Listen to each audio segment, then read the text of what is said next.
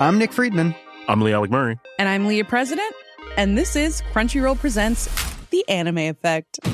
We are a new show breaking down the anime news, views, and shows you care about each and every week. I can't think of a better studio to bring something like this to life. And I agree.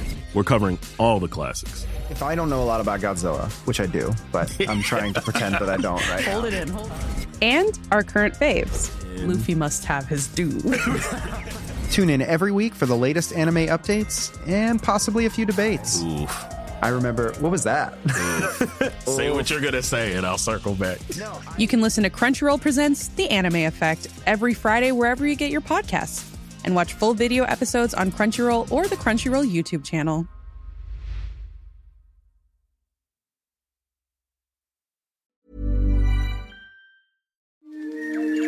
He kōna ipurangi tēnei nā te reo irirangi o Aotearoa.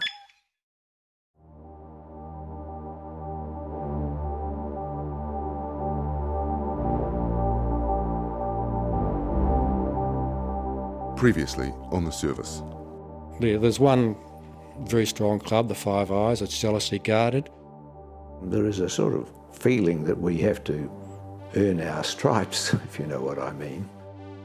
New Zealand was also seen as, some call it, the weaker link of the Western world. I mean, they find that, the codes, and they can crack Warsaw Pact communications. So, I mean, that would be a treasure trove. When you say that you have a dim recollection that there was an operation involving the Czechoslovakian Embassy, do you recall it being a successful operation? No, you're pressing me on this one, Guy, and harder than I can go. I've really said all I can on this one. We'll turn off the recording devices. Yeah.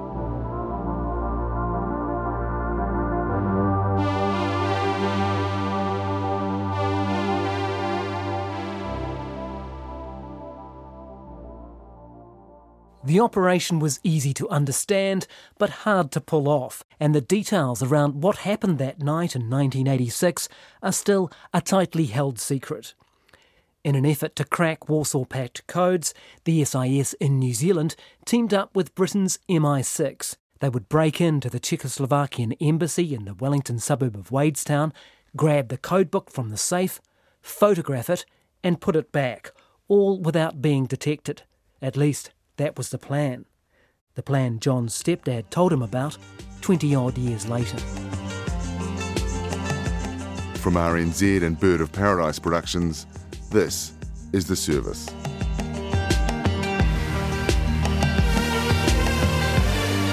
The Soviet Union was extremely active in New Zealand.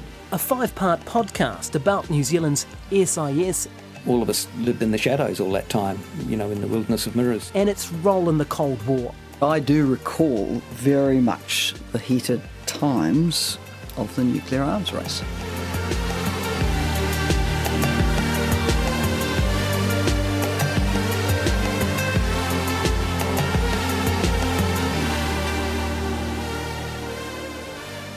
I'm Guy Espiner.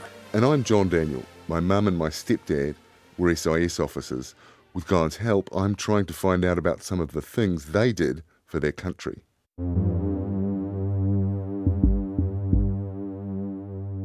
This mission was as big as it got for New Zealand's intelligence agencies, breaking the Vienna Convention, risking political scandal, all at the height of the Cold War. The whole point of this series has been to explain what led to this one night in Wadestown, Wellington. The politics, the spycraft, the alliances. And it's been about getting to the truth of a story that's been gnawing away at me for years. Because the people involved in that raid came through our house. My stepdad Jim was part of the team. Our mission over the past year has been to get to the bottom of it all. Not that we've had much help. The SIS have refused to confirm or deny whether the operation took place at all. MI6 haven't even responded to an approach through a channel suggested by the SIS.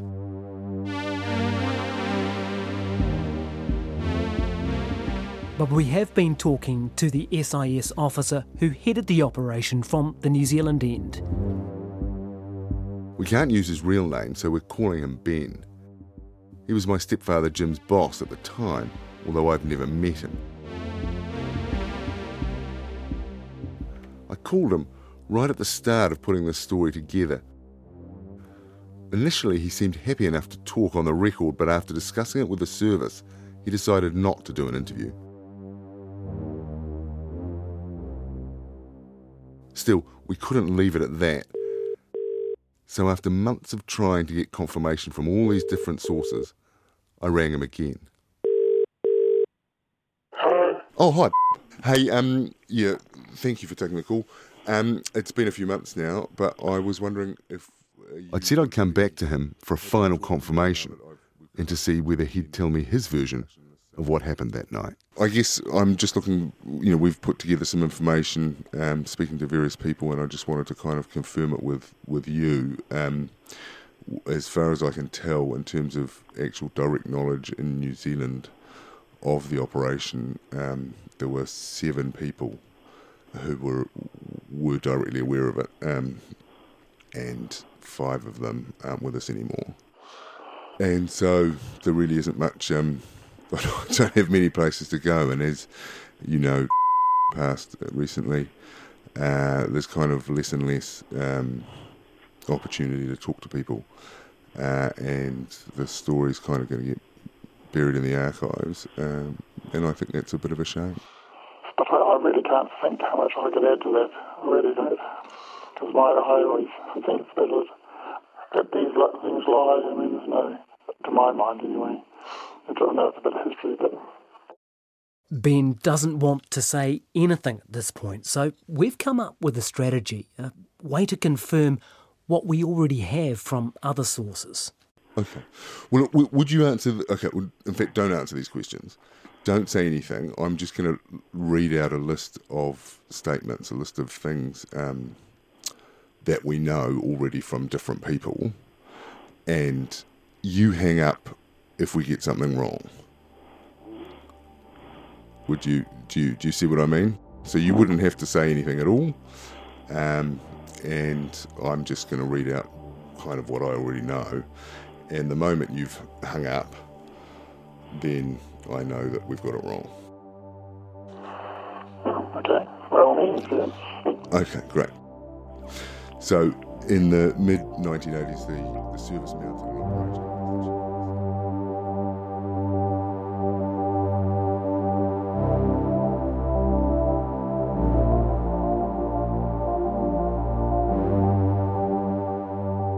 We'll come back to Ben, but first, let's have a look at the prize that the SIS was actually after, the codes used to encrypt those communications between the Warsaw Pact countries.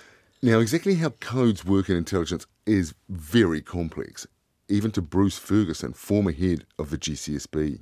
One of my earliest briefings was in the area in GCSB, which is basically code breaking, understanding the rationale, how to break codes, etc. And there were probably half a dozen young men and women in briefing me, and they all had doctorates in mathematics of varying particular specialties, and they gave the standard thing you do to a boss. Boss, if you have any questions during a briefing, don't hesitate to ask. Well, it had only been going about a minute, and one of these guys, the first guy up, kept on talking about algorithms. So I put my hand up and I said, can you tell me what an algorithm is? And the whole room just laughed, but I never got the answer. What sort of people do you hire at the GCSB to crack codes? What sort of skills do they have? Normally, men and women with doctorates in mathematics who know what algorithms are, basically. Seriously? They're puzzle solvers, right? Yeah, they're puzzle solvers. And I, during my term as a director, I spent some time in the United States, and I was taken to their code-breaking school as a visit. And I was immediately impressed, particularly at the 10-minute morning tea period. I went to their cafeteria, and these were the world leaders in code breaking, and they were totally introverted people. They all sit and look at their shoes, drinking their own coffee. But in this room, a lot were looking at crosswords in front of them. And I said to Keith Alexander, who was the head of NSA at that time, I said, that's right, do they do crosswords? And he said, well, they do. They pick the most difficult crosswords that are published these days, and then they blot out half the clues. They can either have the across clues or the down clues, but they're not allowed both. And their aim is to finish that crossword within the morning tea break. And they do. So that's the sort of people you're dealing with.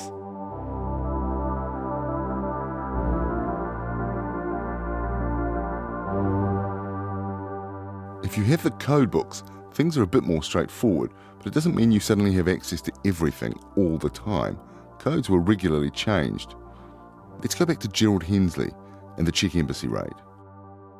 As I understand it, the action was to somehow steal Warsaw Pact codes. That was the dream of everybody. It was extremely difficult by then to crack codes.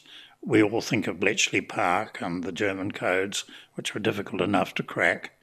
But after Donald Maclean defected and so on, and told the Russians that we had been reading their codes, they moved up to a higher grade and it became very difficult. Just a note, Donald Maclean was one of the Cambridge Five, aspiring that operated at the heart of the British establishment, either side of the Second World War. You could, with luck, if the operator repeated a message foolishly in the same code. There are various technical ways in which occasionally you could break a message, but it was not easy. That, of course, might only give you what was being the code of that week. It was a constant chasing your tail, and I think from then on became increasingly difficult, unless, of course, you could get the books. And did they get the books? That I had no recollection of. No recollection of at all? No, none at all.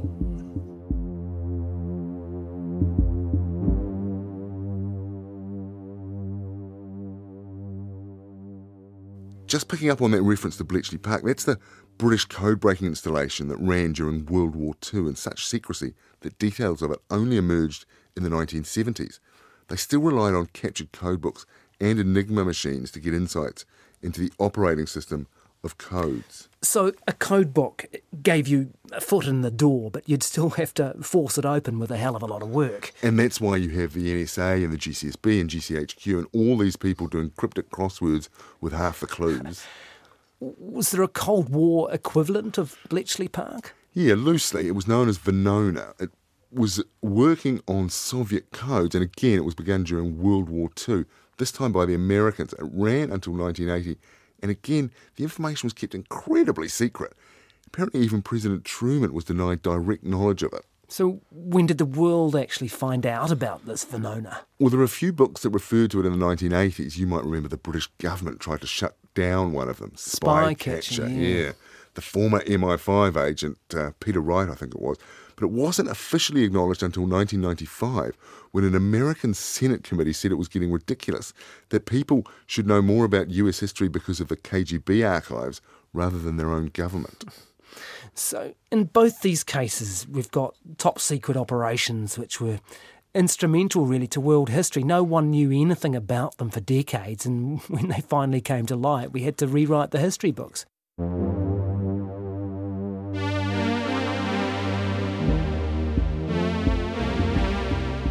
New Zealand has its own secret that it's kept for 35 years.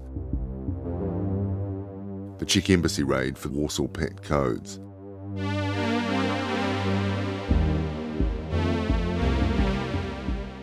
And according to Paul Buchanan, there may still be good reasons to keep it under wraps.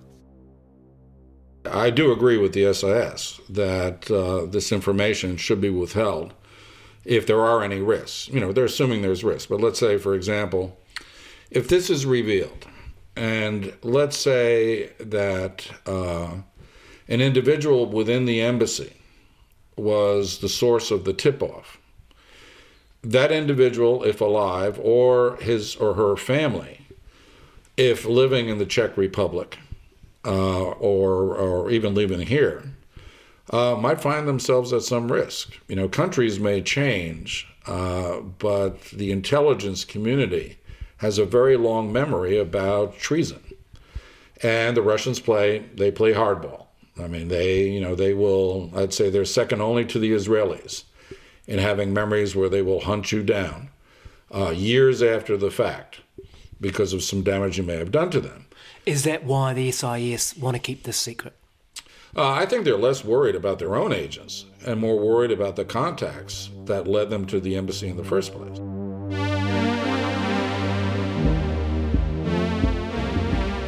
As Paul Buchanan says, spies tend to have long memories. Remember the 2018 attack on Russian double agent Sergei Skripal and his daughter Yulia in England? This is being treated as a major incident involving attempted murder by administration of a nerve agent. Former Russian spy Sergei Skripal and his daughter, now both critically ill, were deliberately poisoned by a nerve agent, targeted specifically, according to police. The government has concluded that it is highly likely that Russia was responsible for the act against Sergei and Yulia Skripal. In other words, a growing list of people this Kremlin sees as opponents, and long before the poisoning of the Skripals in Britain, who have met painful and untimely deaths. Clearly, the practice of killing its enemies abroad has survived the collapse of the Soviet Union. Now, we should say here that we've discussed this with the SIS on multiple occasions. John had a phone call, didn't you? Then a personal meeting with the SIS in their Wellington HQ, in their office. You laid out what you knew. Yeah, and then you came with me and we talked face-to-face with their lawyer and the comms director. Yeah, so we've had, since then, multiple emails, phone exchanges, phone calls. They have never once, and this is the important point, suggested that anyone would be put in any danger by us revealing the raid, and they have never once denied that it happened. Yeah, the only thing that we got from the SIS that might hint at the operation itself came after the request I made for my file. In a letter signed by Director General Rebecca Kitteridge, the SIS said that I had no file, but there were two references to me in my stepfather Jim's file. One is from his death notice from 2005. That doesn't tell us much, but the other comes from a vetting report on Jim dated September the 24th, 1986. And so we think maybe that this points to the time that that embassy raid took place. Yeah, that's when MI6 were using our home as a safe house, around that time. The other possibility is that the SIS were vetting him to look after Oleg Gordievsky. Remember, he was the KGB defector who had come out from Britain and was being chaperoned by my stepdad, Jim.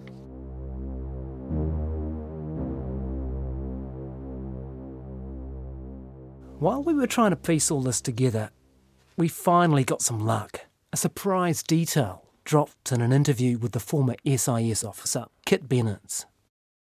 An operation between NZSIS and MI6 on the Czechoslovakian Embassy in an attempt to steal Warsaw Pact codes. Was that an operation that you knew about? I think it came after my time. Yeah.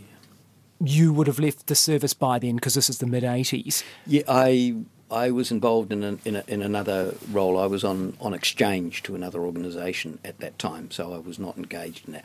That isn't strictly true. I did do a little bit of the lead-up work to that, but really I know nothing about that. What can you tell us about the lead-up work? What would that look like? The lead-up work was, yes, the sorts of things that you would expect an intelligence service to do when it's trying to get close to intelligence officers and hard information. So, was there engagement with Czech embassy people? Yes. As part of that operation? Yes. So in the early days of that? Yes.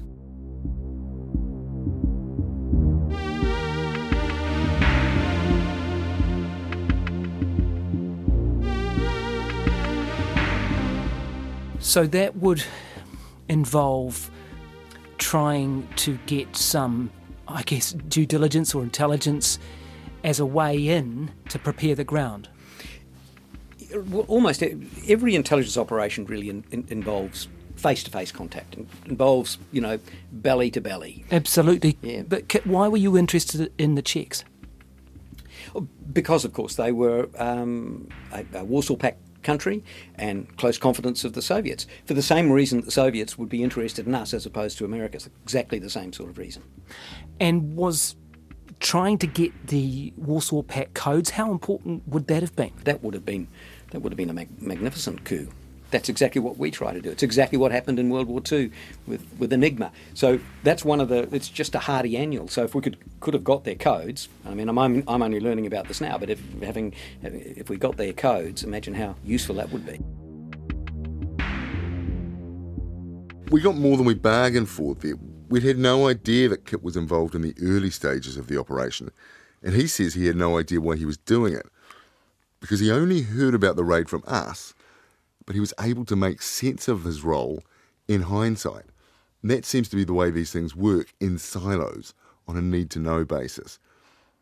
Talking about the Czech raid troubles him, so we move away from it, but it's too important to be left hanging, so we return to it near the end of our 90-minute interview.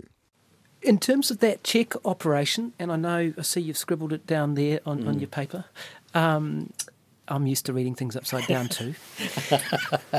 You've read my book, yes. Why would they keep that secret now? And this isn't a funny back door in to try to get you to say something you didn't want to say, and you'd be too good for that anyway. Why would they want to keep that secret today when the Soviet Union, or USSR, doesn't exist, and Czechoslovakia doesn't exist now either? What do you reckon?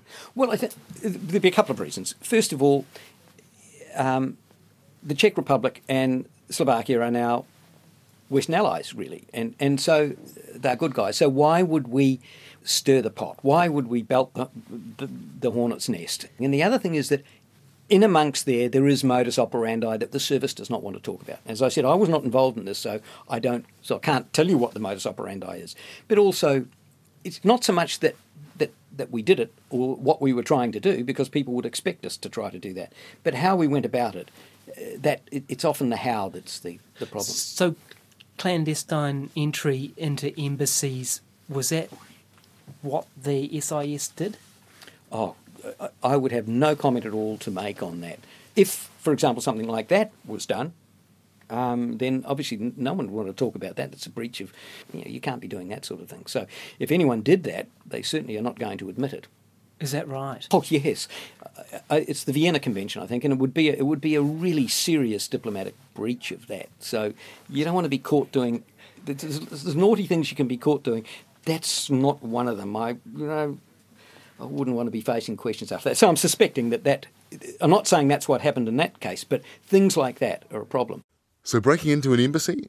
On the face of it, it's an egregious breach of the Vienna Convention on Diplomatic Relations. It says in Article 22, Part 1, the premises of the mission shall be inviolable.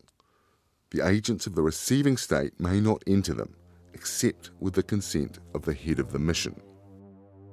In fact, under the convention, it's the host country's duty to protect the embassy from intrusion. You're not even allowed to open the mail or the diplomatic bag, let alone go in the dead of night, climb through a window and crack a safe. But here's the surprising thing. Helen Clark, of the left, sceptical of the SIS and wary of the Five Eyes Pact, she backs the mission. She thinks it was justified. Context is everything, and one would need to look at the very fine print of the Vienna Convention to see if there is any out clause with respect to a country's interpretation of its national security interests. And how do you think we should assess that on all these years later? Justified? Well, it might seem strange coming from me, but I think it probably was. Because I do recall very much the heated times of the nuclear arms race, before there was any serious détente and before the collapse of the Soviet Union. So I think that New Zealand was very conscious that while it would not itself be likely to be the target of a nuclear strike, the world that it interacted with in the Northern Hemisphere, parts of that certainly would be, and that had implications. So I would think that it was probably wheeled up to a Prime Minister in that context, that something very useful could possibly be found, and he said, well, give it a go. That's my judgment. I suppose with embassies, what we presume that they're bugged. I mean, you must have operated on that basis, would you not, or advised others? Oh, absolutely. You would operate on the basis that you were under surveillance of some kind in an embassy. And, of course, embassies get advice on how to protect themselves, both physical security and cyber security, but how good it is, who knows? Is the level of intrusion different when you're actually gaining entry to the premises? Is it different from bugging? There's plenty of opportunities, I would think, for that to go desperately wrong. It's high stakes, I guess, isn't it? It's high stakes. It's a bit different from cyber warfare done from the desk or through the phone system.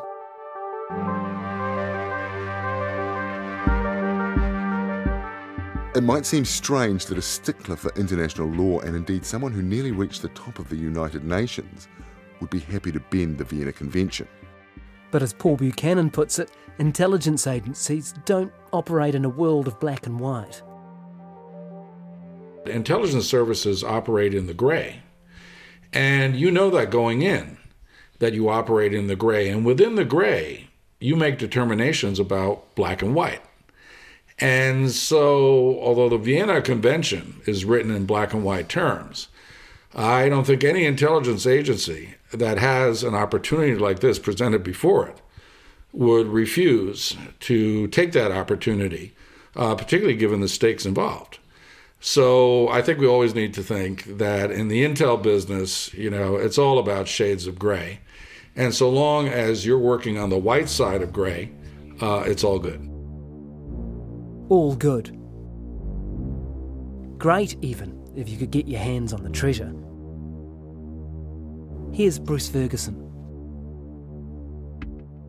If one could get hold of the Warsaw Pact codes and keep hold of the fact, keep it entirely secret that you actually had those codes, then that would inevitably lead you on to know what, in military terms, or even intelligence terms, but particularly military, what the Warsaw Pact countries were up to.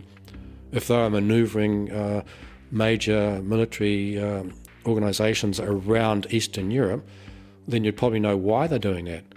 Were they just sabre-rattling? Or were they looking to do something like taking back the Crimea? So you'd have all that information at hand and you could react to it. But the reacting to it would have to be done extremely sensitively, because any reaction that they think, well, how did they know that, they'd change the code immediately. So the codes were the ultimate prize. But what would that allow you to do?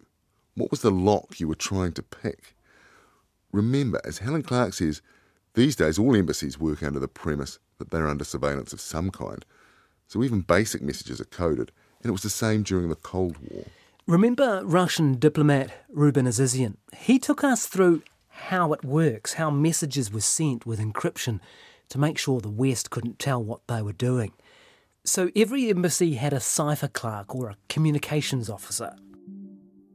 Every morning, the communication officer would receive cables from Moscow. He would decode that, handwrite. At that time, it was handwritten, so communication officer had to have good handwriting skills. Then the decoded messages were distributed on a need-to-know basis. So if I'm number 2, I probably read most of it. So I walk into the communication room, and there are cables from Moscow in Russian, written manually, decoded. You read that, and then you write your own, also in Russian, manually, and give it to the communication officer, and he ciphers whatever codes, puts the code, sends it away. My job is to read and to write. Now the rest is the communication officer's job. Anything can be a code. The first word of every second line of Shakespeare's sonnets, whatever the cipher clerk is working with. But you have to know what the key is, and often that meant a code book to decipher it. I have no doubt that the adversaries wanted to break each other's codes because that's the only way you get to the reliable information. Do you know whether the West was successful in breaking Warsaw Pact codes? No, I'm trying to think if that was... I, being in the embassy, never heard of trouble, we have to completely switch, and our cables are being read and penetrated. By the way, there was never such panic or hysteria from my 20 years when I worked in the embassies. Remember, this was a joint operation with the British External Intelligence Service. MI6 expert Rory Cormack agrees there's no evidence that the Warsaw Pact codes were cracked, but that's not to say it didn't happen. If they'd broken the code, they would keep it secret for as long as they could feasibly get away with it. We saw it in World War II, where they kept that secret for as long as possible, partly because various other countries were still using the Enigma machine, and Britain was still using their traffic, was still intercepting their traffic. So Britain did not want to let on that it had this success. There are only a handful of people with direct knowledge of the Czech embassy raid. One of them is Gerald Hensley, intelligence czar, historian and former chief of staff to prime ministers. I remember it dimly, but that operational side was not my business to inquire into, unless, of course, it went wrong.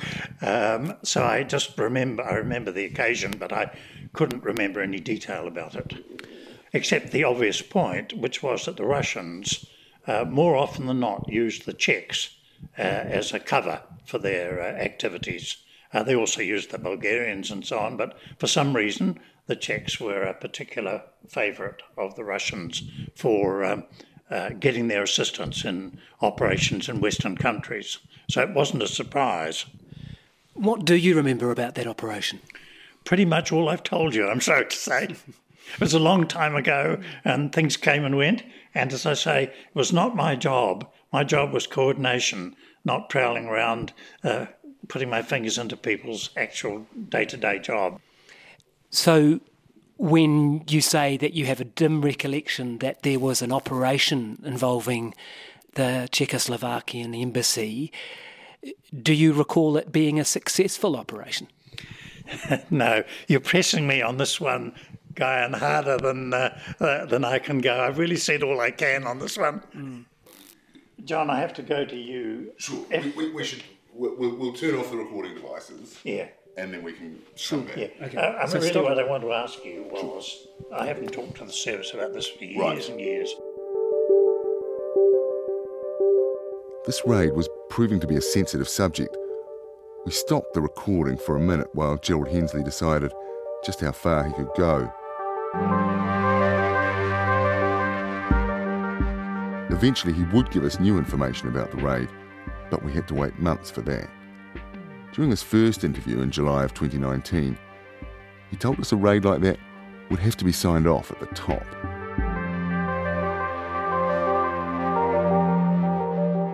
Would a Prime Minister sign off on an operation of that type? Absolutely. No question at all. Any sensitive operation, the Prime Minister's approval had to be got.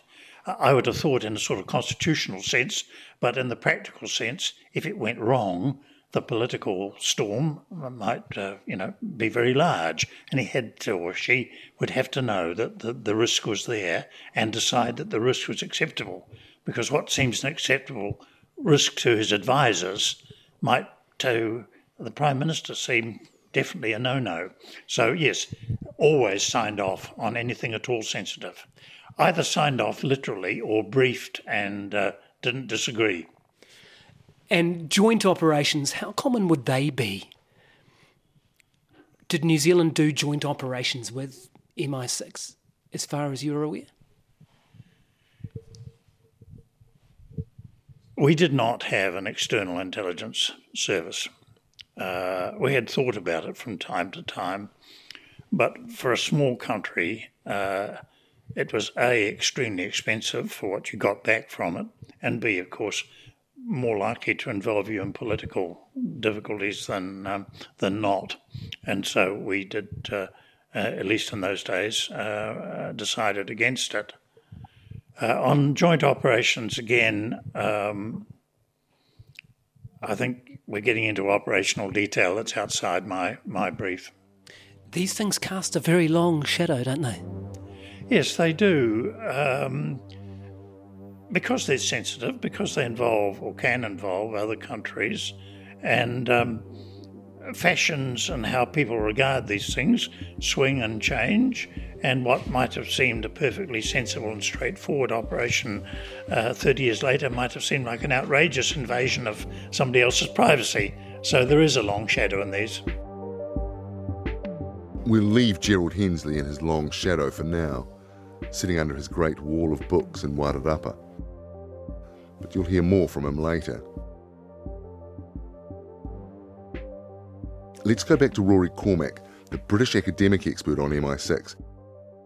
How would the British decision-making process around a raid on the Czechoslovakian embassy have worked? This operation automatically becomes politically sensitive. It becomes more of a high-risk operation because if the Soviets or the Czechoslovakians had found out and had publicised it or exposed it, then there would have been political recriminations, political fallout for Britain and for New Zealand. And therefore, it was important that this kind of activity got signed off through the appropriate channels. And in New Zealand, that's obviously the Prime Minister. And in the UK, I would assume that the Foreign Secretary, if not the Prime Minister, had signed off on it. I wonder whether we could find records of that. Would records be kept on that sort of thing? And what is the appetite on releasing them in the UK? Good luck is the honest answer. MI6 records are exempt from release. So the way we have to try and get around it as historians is to look at departments who would have dealt with MI6 and see if there's any fragments or snippets coming through those files instead. There are a few MI6 documents knocking around from the late 1940s, for example, but as soon as we start to get into the height of the Cold War, they very quickly dry up. So there will be a record, if it was indeed signed off by the Foreign Secretary. I'm sure there'll be a record somewhere, but we're going to be waiting a very, very, very long time indeed to see it. So why target the Czech embassy when really the main adversary was Russia? Why not try and steal the codes from the Russian embassy? Would that have been a better bet? Let's go back to Azizian again. He was number 2 at the Russian embassy in Messines Road, Korori, from 1991, so he knew the building. I can't think how, say I'm thinking about Soviet embassy, how do you break into Soviet embassy? Well, you have the gates, you have the doors, and you have usually people, the reception and the duty officers who... we didn't have those cameras at the time, I think. We're just installing some new cameras. But to penetrate in a well-established embassy, I can't imagine anyone physically getting into. I can't think of anything. But while the Soviet embassy in Korori was something of a fortress, the Czech embassy in Wadestown, well, that was just a normal suburban house. There were no big gates and no special security measures. It seems like the Czechs were a softer option, in the same way that the Russians thought New Zealand was a weak link in Five Eyes. And it's the Czech angle we want to nail down. Do they know anything about a raid on their Wellington embassy? And how do they feel about New Zealand and Britain breaking the Vienna Convention? Hi, Robert. How are you doing over there? Hi, Tim. I'm fine. Thank you. How are you? I'm well. Our producer Tim Watkin put in a call to Robert Briston, editor of the investigative website Hlidasip, which translates into English as watchdog. Really good to hear you again. Yeah, nice to hear you too. Ironically, Tim and Robert met on a journalism program in the US, a program sponsored by the US State Department. So we asked you to do some digging into what Czechoslovakia, as the country was then, knew about all this. Who did you talk to and what have you found? Okay, I spoke with several former and current Czech diplomats, also with current Czech ambassador to Australia and New Zealand, Mr. Dupe. I was also in the archive of Ministry of Foreign Affairs in Prague, and I spoke with historians from that archive. From what you learned talking to these people, how did Czechoslovakia work codes back in those days? I think it's important to mention or remind that Czechoslovakia was a communist country in the time. We lived in the atmosphere of, let's say, permanent fight between East and West, between capitalism and socialism. It was a bit of paranoia, you know. So almost all the official communication in the embassies in that time was somehow encrypted. They used code box for communication between headquarters and embassies. So each side has their own code book, and thanks to this code, they were able to read this encrypted information. So the burglary itself, is there any record of it at your end? Did the Czech authorities know anything about a break-in? To be honest, there is no evidence about any burglary in 80s or any time to Czechoslovakian Embassy at New Zealand. Despite exhaustive inquiries, Robert has drawn a blank. But I think it's worth to underline that in spite of the fact I cannot find anything in the archive, it doesn't mean that something like this didn't happen, because I think there's some possibility that the burglary was professional enough that nobody noticed that something like this happened, or I think there is still a possibility that the diplomats in that time didn't want to have any troubles and just didn't inform headquarters, I mean Minister of Foreign Affairs, about such an incident. Either of those scenarios are entirely possible, but what about now? How are the Czech leaders today likely to respond to this news? Certainly such a burglary means a violation, of a Vienna Convention, of diplomatic missions and international agreements and stuff like this. So from this point of view, it could still be somehow sensitive. On the other hand, we are different state, we are different regime, we are allies. Yeah. I think that nobody would seeking for apology and nobody will be angry. Maybe some old communists, but not current government. While we'd hoped for corroboration in the Czech Republic, we're not exactly surprised. I mean, if the Czechs had found out, they almost certainly would have used it to embarrass New Zealand and especially Britain. Based on what Jim told John and the cutlery that MI6 sent out as a thank you gift, it seems like the mission went off without a hitch. A successful operation and a secret one. A story kept within the family. Almost all the senior players we talked to for this series learned about the raid on the Czech embassy from us. They never knew. Not Helen Clark, not Geoffrey Palmer, not even Kit Bennett, who says he worked on the early part of the raid, and not Bruce Ferguson, who went on to head the Defence Force and the GCSB. If it wasn't relevant to anything I was doing at the time, then you don't get briefed on it. That's the way it works? Yep, because the more people who get to know about it, the less secret it is, or the less useful it is, because a secret shared is a secret lost. Even amongst the Five Eyes, particularly, we would very willingly share information, very willingly, particularly if it was relevant to anyone. But we wouldn't share necessarily the way we got it. And that was, again, an important part of intelligence gathering. You share the information, but not the method by which you've got it. You won't find any spy revealing the source.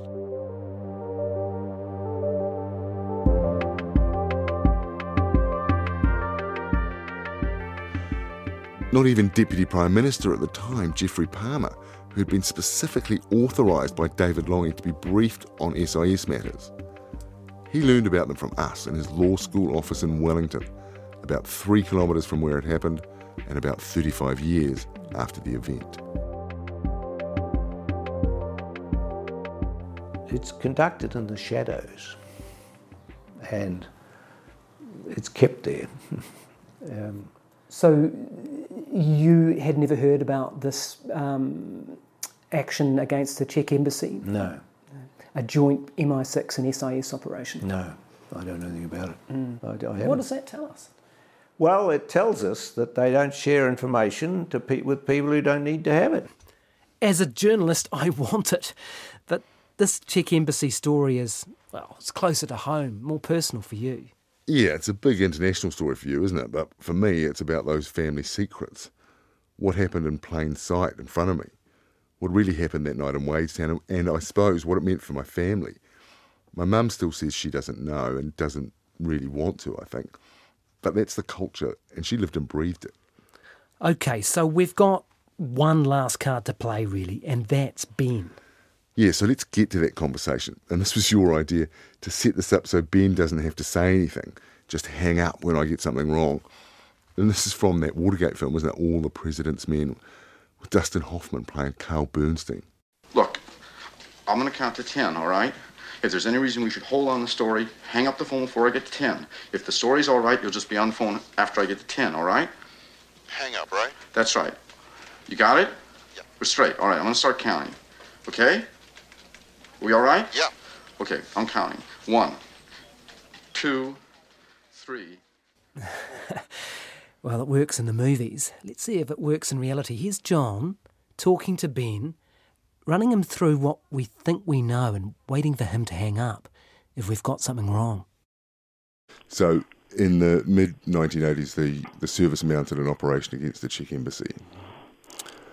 It was a joint operation with MI6.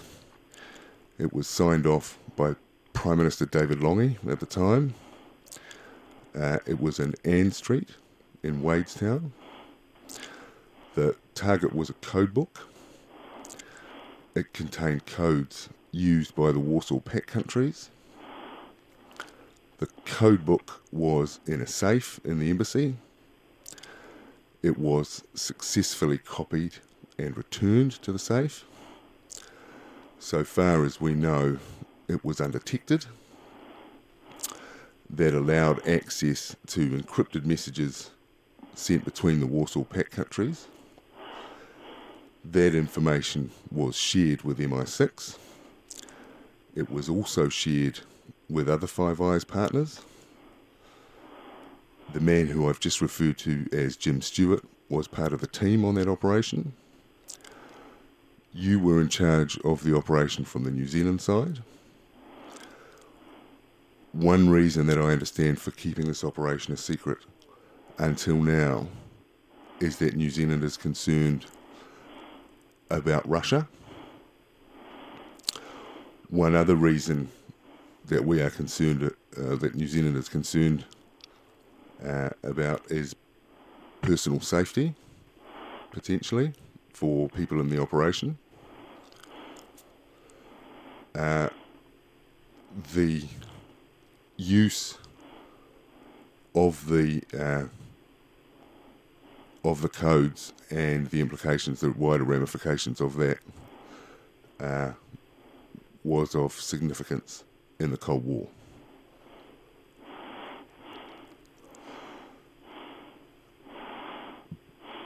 I don't have any more questions. So what are you thinking after that? Well, Ben's breathing pretty heavily, isn't it? I feel like I'm hyperventilating on the inside. It's like, finally, after all this time. So you're feeling pretty good at this point? Yeah, thanks. At this point. Because that wasn't the end of the phone call. Ben actually has something to say. Okay.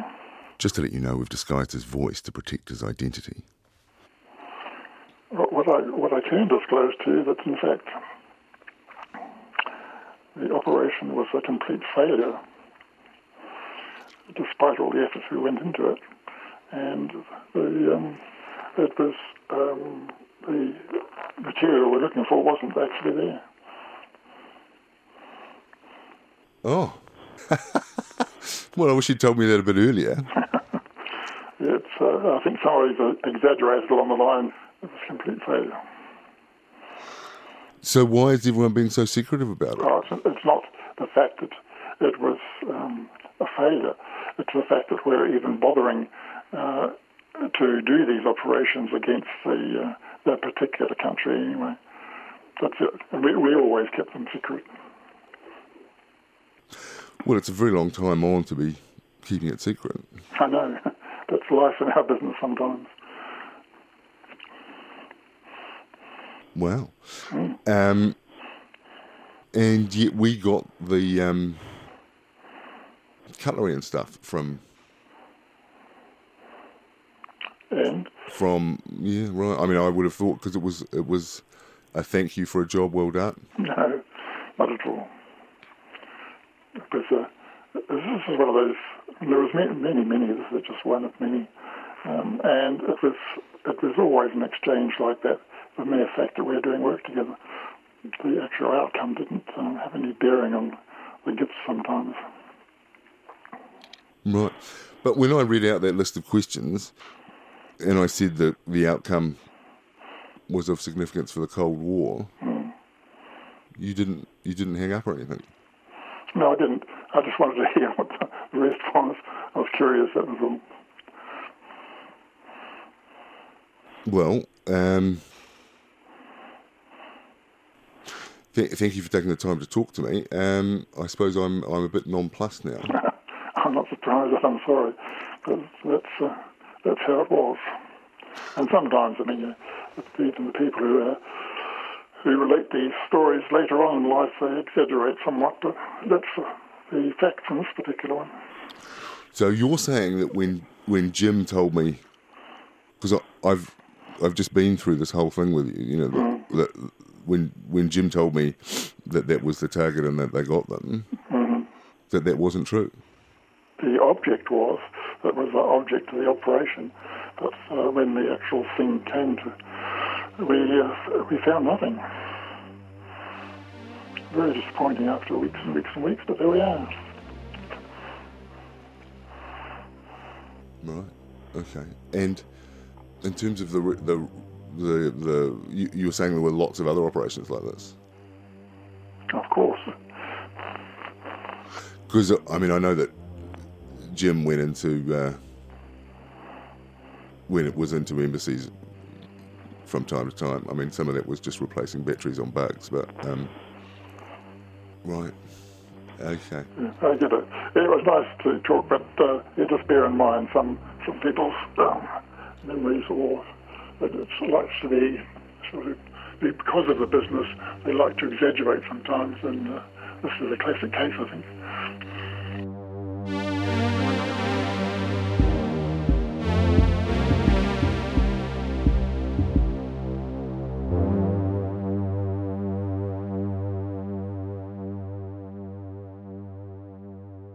Wow. Well, now that we've had some time to digest that conversation, what do you think about what Ben said? Look, my gut instinct is that what Ben says isn't true, that they did get the codes. I knew Jim for 20 years, and I know he would have said nothing to me rather than lie. So how do you explain the difference, though, between the stories? Well, everything else seems to stack up, doesn't it? Raiding the Czech Embassy, the code books, MI6. Maybe the punchline has been garbled in my memory. That's a possibility. But it's also a possibility that the service have opted for damage limitation. Ben's been asked to put us off the scent. And look, there might be any number of reasons for that. Let's go back to Gerald Hensley then. Some 6 months after our first interview with Gerald Hensley, he agrees to tell us more. Remember, the first time he did acknowledge the raid took place, but said he couldn't recall whether or not it was successful. And did they get the books? That I no recollection of. No recollection of at all? No, none at all. Then I rang him again and laid out what we'd heard from Ben. And this time, Gerald Hensley told that story differently.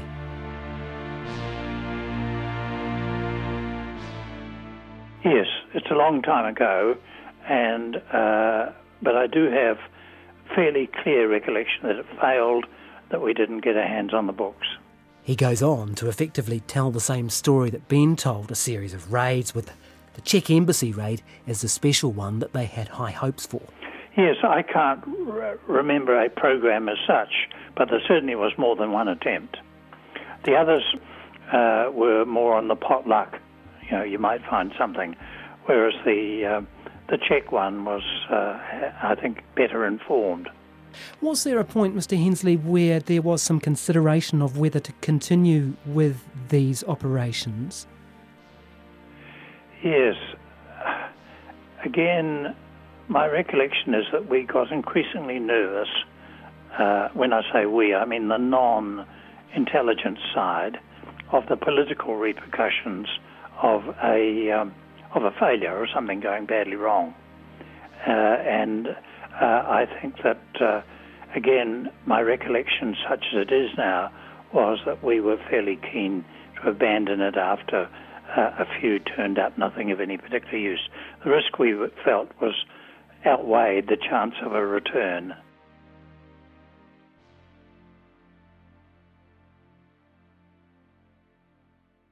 So that makes two of them saying the raid happened but was a failure, as against your stepdad saying they did get the books. So who do we trust? Yeah, it's that wilderness of mirrors again, isn't it? I don't really know what to think, to be honest.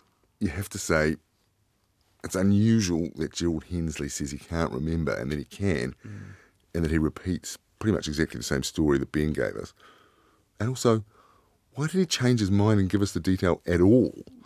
I talked to him 3 times about this, and he said he was very clear the last time I spoke to him, he said he'd give us nothing more. Well, he told me that he was willing to go further because we'd done the work. Yeah, when was that ever enough of a reason to give a journalist a state secret? Felt to me like we were being patted on the head. Remember the story Gerald Hensley himself told us about Levchenko, the KGB major in Japan, who chat up journalists with a story about how their insights made it into the Kremlin Daily. And it was all a lie in order to cultivate the guy, get him writing the kinds of things that Levchenko wanted. Yeah, but why would they let us know they did do the raid but then lie about whether they'd got the Warsaw Pact codes? Mate, there are plenty of reasons. I can think of half a dozen off the top of my head. But the most likely one is that they don't want the Russians to know that that's what they did. Yeah, to put us off the scent.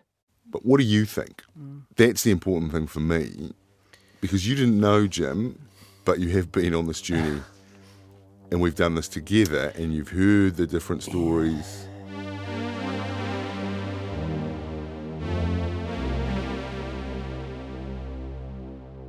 Well, we know the raid happened, right? And in one sense, we got more than what we were hoping for at the start a year ago. There were multiple raids over many years into foreign embassies.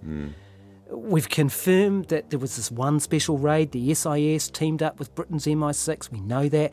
The target was the Czech embassy. The goal was to steal Warsaw Pact codes. All true. We have that. We're left with whether or not the raid was successful.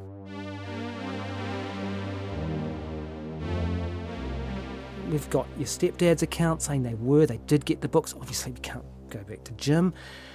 And we've got 2 people now saying they failed. So I don't know, if it was gun to the head staff, if I was forced to choose, I'd say they didn't get the codes, but I can also see why the service might put up a smokescreen here. So to be honest, who knows? Who knows? Yeah, well, I guess I'm thrashing around with it because it just doesn't pass the sniff test for me. I mean, why wouldn't they tell me that right at the start? They didn't want us to do the story. I would have dropped it. I guess the other big question lingering over all this is, does the SIS still break into embassies today? Well, exactly. Who better to ask than former Prime Minister Helen Clark? Were you ever asked as Prime Minister to sign off on a break into a foreign embassy in New Zealand? I couldn't comment on that. That's still something that must stay secret? Couldn't comment. That sounds like a yes.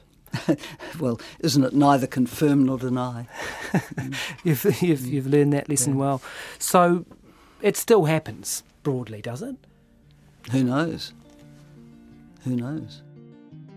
Or someone knows, but I guess like all intelligence secrets, it'll be on a need-to-know basis. Here's Gerald Hensley again. Well, it's always important for the truth to come out, but the idea... I mean, intelligence gathering is by its nature both sensitive and secret.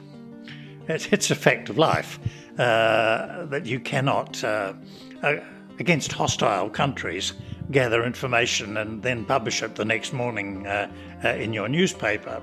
Otherwise, you destroy your sources, the people who are talking to you and all the rest of it. So it's always clad in secrecy. And I agree that secrecy may linger on sometimes a bit too long, but I don't think it's a question of the truth being suppressed. It may be that the full detail of the truth is not coming out, and I agree with you as a historian. I would like and think in the end that must happen. So we've been working on this for the best part of a year, and I still don't know exactly what happened. I like to think that Jim and his team did win the World Cup of espionage. They just weren't allowed to tell anyone.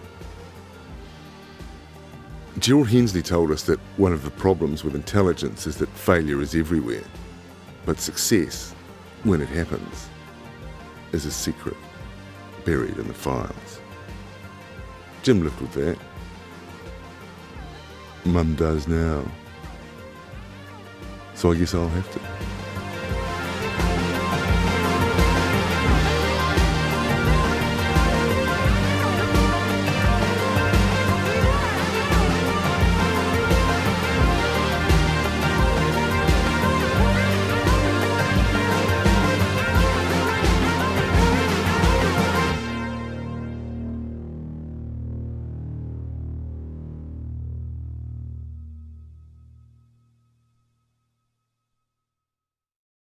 The service is made by RNZ and Bird of Paradise Productions with support from New Zealand On Air. It's hosted and produced by Guy Espiner and me, John Daniel, with additional reporting by Robert Breston.